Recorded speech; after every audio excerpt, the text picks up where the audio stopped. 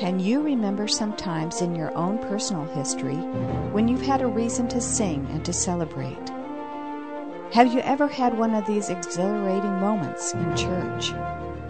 Let's join Dave Wyrtzen, our Truth Encounter study leader, and discover what this kind of celebration should mean for our own worship times together. You've all seen that picture where the Navy fella has come back and probably come in through the Statue of Liberty, and he has finally arrived home and he meets his girlfriend, and there's that marvelous picture of them hugging and kissing there in the streets because there was victory.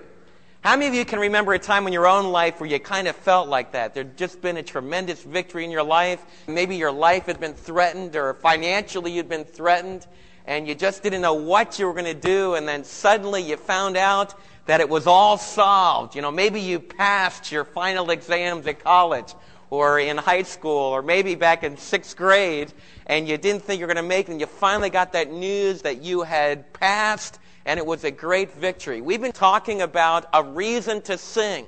We looked at Ephesians chapter 5 and Colossians chapter 3, and we found out that one of the things that the Lord wants us to do as His people is He wants us to gather together and let the Word of Christ dwell in us richly, and we need to sing to one another. We need to sing in psalms and hymns and spiritual songs. We talked last time we were together about psalms and hymns being vertically directed.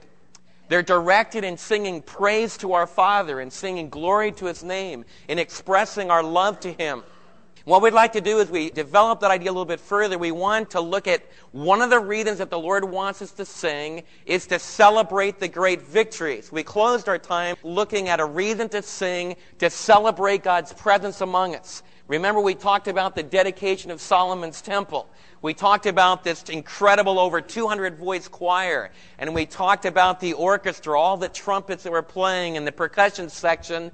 And we had Israel rejoicing. And it tells us that as they dedicated the temple, the Shekinah glory came down and it filled the place where they were. And one of the reasons that we need to sing is to celebrate the presence of God, the Lord God is among us.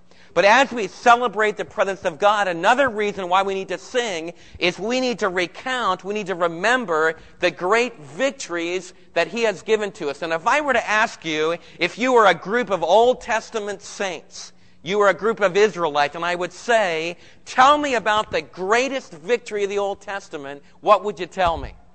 You're a bunch of Israelites, you've gathered together, and I said, all right, let's recount some of the great wondrous deeds of the Lord. What would you say was the greatest victory of the Old Testament? Jericho. Somebody mentioned Jericho. All right, that would be a great victory. How many of you think you could rejoice if you were the generation that saw the walls of Jericho go down? The passing through the Red Sea, all right? That would be another great victory. That's the one that we're going to look at in just a minute. What would be some of the other victories from the Old Testament that we could recount as the great, wondrous victories of the Lord for us as the people of God? Jericho, the passing through the Red Sea. Gideon and the Midianites. Man, what an incredible victory. Can you imagine being one of those soldiers that, half of them got sent home, more than half. The rest of them just sat there with cornets and trumpets and pitchers. And in the middle of the night, they busted all these pitchers open and let this blazing light came. The trumpeters blew their alarm, and the Midianites went into disarray. And the Lord gave a great victory and delivered the people from oppression. The deliverance from Samson, the great strong man, setting foxes' tails on fire. And then at the very end of his life, the Lord in His grace, giving him his strength back again and defeating all the Philistines, pulling down the whole temple of Dagon right on their head. Let's turn to Exodus chapter 15, and you see we could have taken all those victories, and we didn't even talk about Deborah and Barak. Remember Deborah and Barak winning the great victory over Sisera that you could look at in the book of Judges when all the children of Israel would celebrate together. But let's look at probably the ultimate victory in the Old Testament among the people of God. Look at Exodus chapter 15, and to get the scene, let's look at the last verse of chapter 14. It says, and when the Israelites saw the great power the Lord displayed against the Egyptians, when they saw what? What did they see? Everyone tell me, what did they see? They saw great power. A reason to sing is when you see the great power of the Lord against the Egyptians. It says the people feared, they respected, they saw the awesome power of the Lord, And what did they do? What was their response when they saw this awesome delivering power of the Lord? Their response was to do what? It was to trust him. It was to depend upon him. You see, God isn't worth trusting if we're not sure that he can hold us up. But the text is telling us that when the children of Israel saw this tremendous power of God that opened up the way through the Red Sea, that they feared it. It was such a powerful event. And we're going to see how they highlight this powerful event in song. It was such a powerful event that they feared it. It was so powerful moving among them, but they realized that God used his power to protect them, to keep them safe. And then they rested in him. They put all their weight upon him. They trusted in him. It says that they feared him, and then they put their trust in him, and they also put their trust in the leadership that the Lord had given them in his servant Moses. Now, how did the people respond? What do you do when you're a nation of 2 million, you had just been poised on the edge of the sea? Pharaoh's crack battalions in their chariots are bearing down upon you. You waited all night long, and the only thing that protected you was this eerie, awesome, powerful presence of the Shekinah glory of God standing between the chariotry of Pharaoh and yourself. And early in the morning, your leader raises his rod, opens a way through the Red Sea, and you walk through this piled up water on both sides.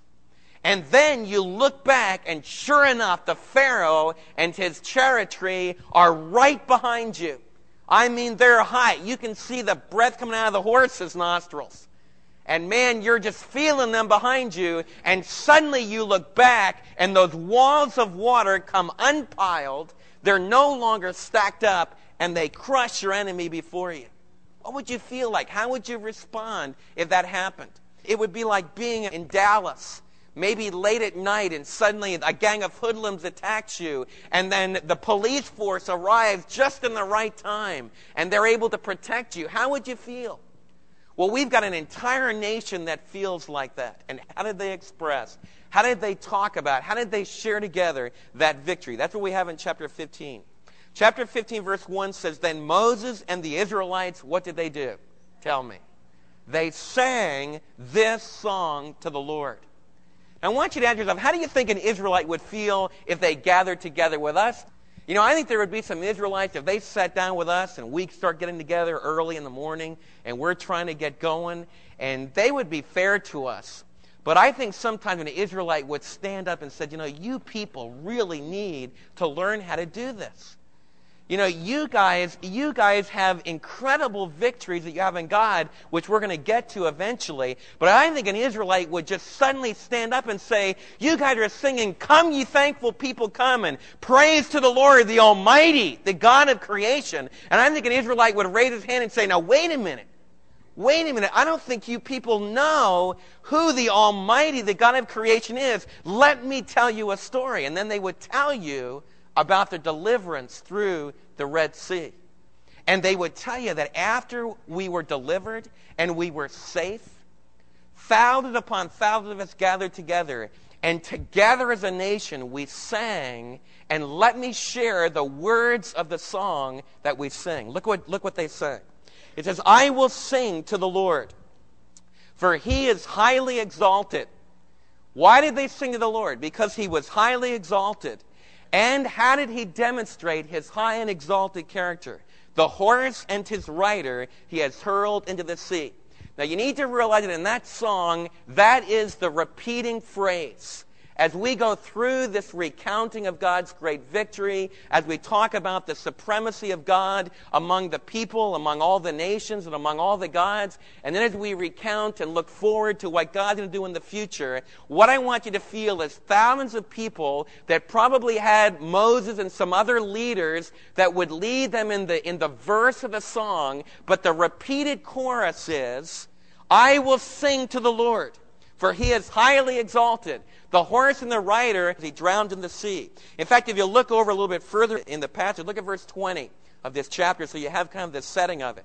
It says, Then Miriam, the prophetess, Aaron's sister, took a tambourine in her hand, and all the women following her with tambourines and dancing. And Miriam sang to them. What did she sing? Sing to the Lord, for he is highly exalted. The horse and its rider he has hurled into the sea. So what you want to feel is that the poet, the musician that's leading these thousands upon thousands of people would give the verse of the song that we're going to go over in just a second. But the women with their tambourines moving among the people, they're singing and they're dancing, and the recurring thunderous phrase that they keep singing again and again and again is, I will sing to the Lord, for he is highly exalted. And he's demonstrated his supremacy because the horse and his rider, they have hurled into the sea. So some of you that are musicians, some of you that are artistic, and you love that tremendous movement of a crowd and the buildup of repeating a phrase. And it's a phrase that just pounds the message of God and his victory into his heart. I want you to feel what was going on into this passage. So that's the thunderous refrain they come back to again and again and again. But then they develop it further. The leader in Israel, maybe Moses himself, would sing these words. The Lord is my strength. He is my song. He has become my salvation. Now, as the children of Israel sang these words, do you think that they really believed that the Lord was their strength? You think they sang that with conviction? Why? Because in an incredible way, the Lord had demonstrated his strength. These people had been right on the edge with God. These people had faced and looked death right into the face. They were right on the edge with God. And they found out that the Lord was their strength. And when you have that kind of deliverance, your natural response is to respond in singing. It says, the Lord is my strength and my song. He has become my salvation. In their context, they're talking about a very specific salvation. He delivered us through the Red Sea. He delivered us from our enemies. They say, he is my God, and I will praise him. He is my Father's God, and I will exalt him. Now, what's the meaning of that? These words are incredibly insightful into the belief system of ancient Israel.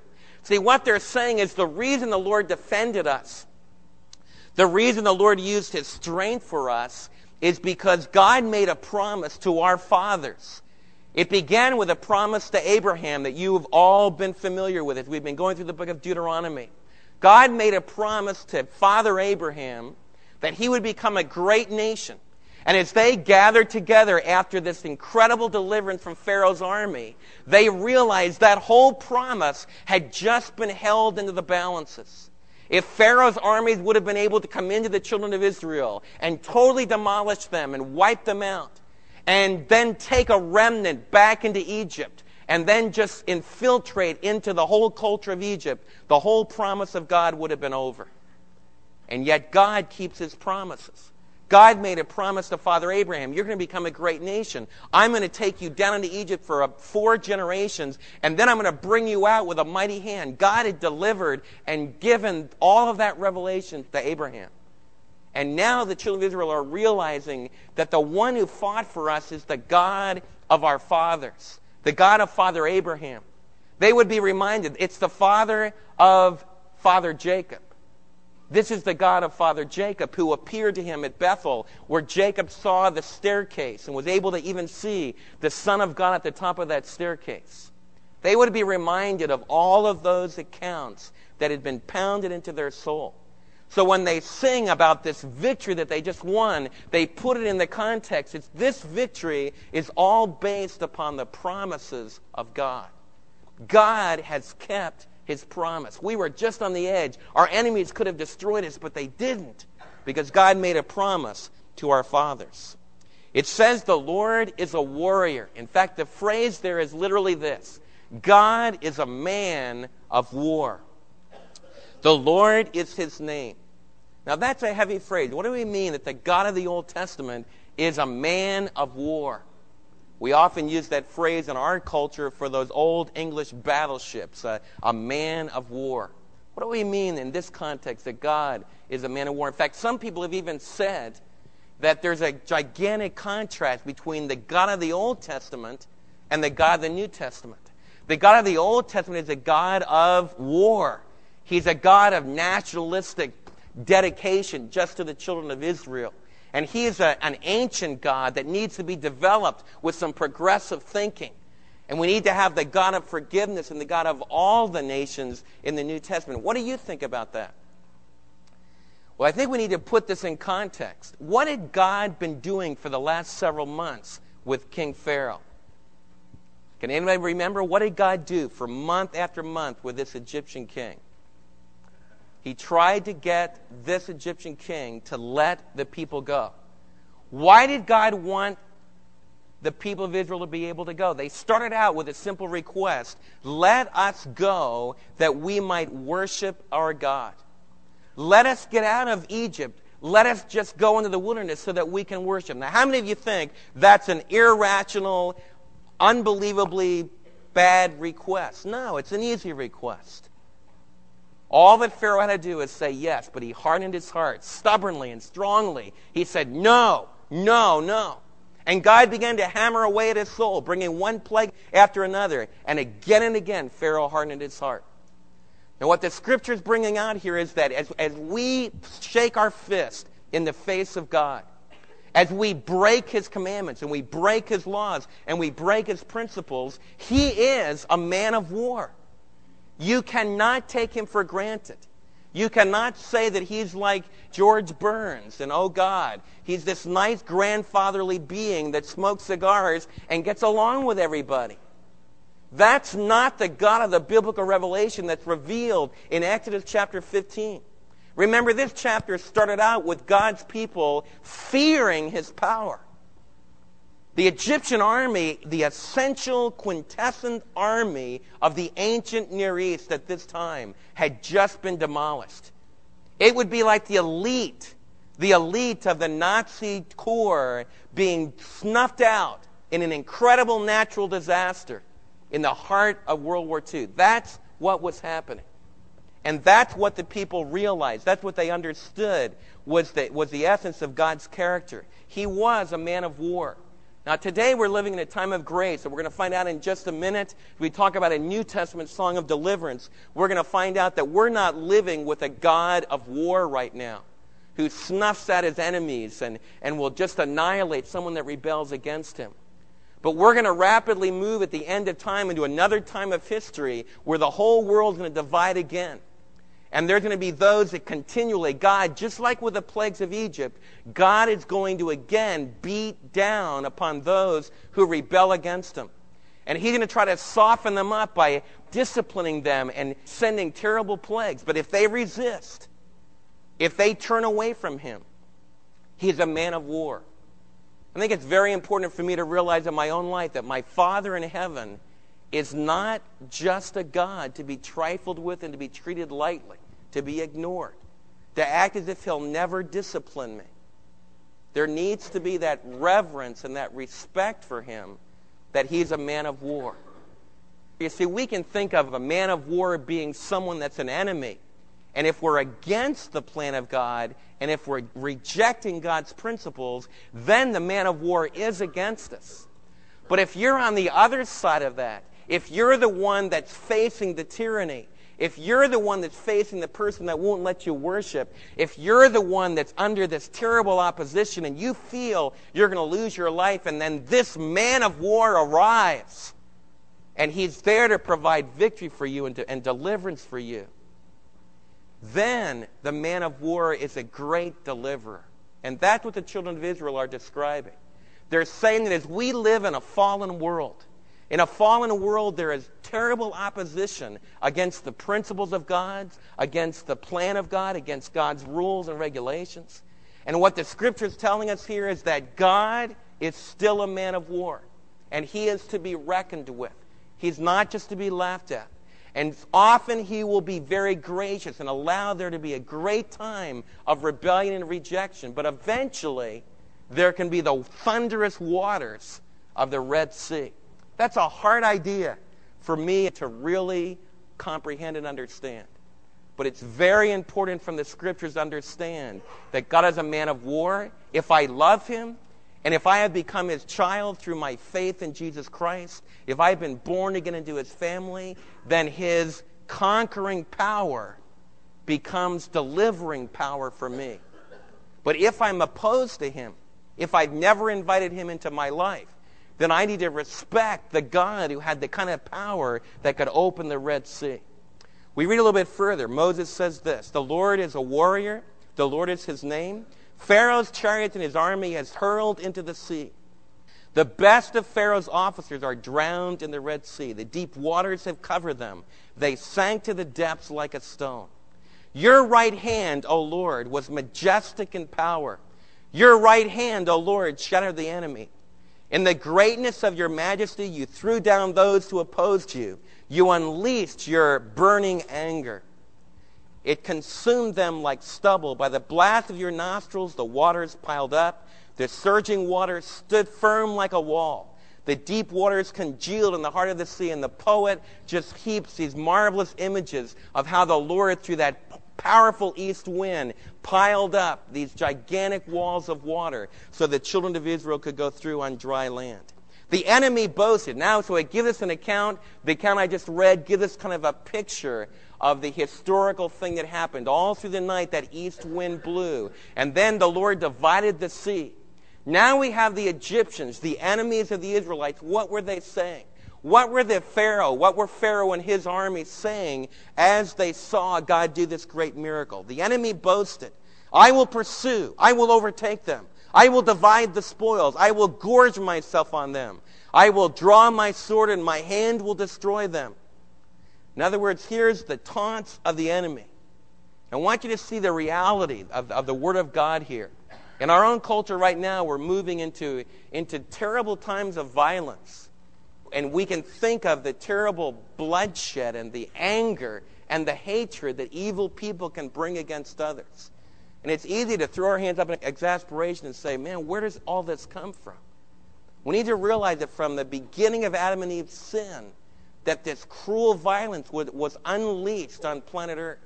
And here you have an example of this. As a born-again believer, it's very important for you to realize that there are people that will boast, "I'm going to pursue my enemies. I'm going to stalk them like a hunter would stalk its prey. I'm going to overtake them. And then I'm going to divide the spoils." In other words, I'm going to steal all of their belongings. And then I'm going to gorge myself on them. It pictures the Egyptians making a feast of the people of Israel. How many of you would like an enemy talking to you like that?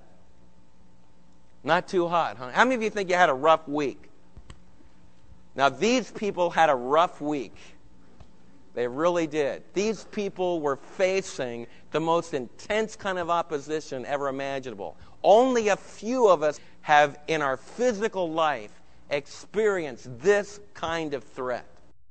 But we need to realize that it is part of life. It's part of human existence. It could happen to us.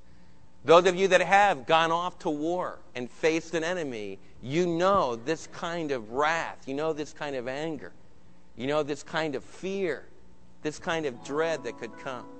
One of the things I want you to get out of our time together is the pulse-beating reality of the Word of God. Because we sit in our churches and we're half asleep. We're trying to get in gear and we're trying to understand what the Word of God is saying. And our lives can seem very comfortable. When the pulsating reality of the Word of God is totally different than that. It's about a real relationship with God. It's about facing real dangers in life. It's about handling tremendous threats against our own life and asking our Lord to provide a victory. God's Old Testament people have so much to teach us about an honest, real, open relationship with God. A congregation of believers who risk getting this real with their God will learn to cry out when they are in trouble, but they will also have the incredible moments of victory when the resurrection power of Jesus overwhelms the evil one today and brings victory. A church that taps into this kind of power and reality will hardly be a boring place to be. Dave will be giving us more reasons to sing next time, so invite a friend to join our discussion.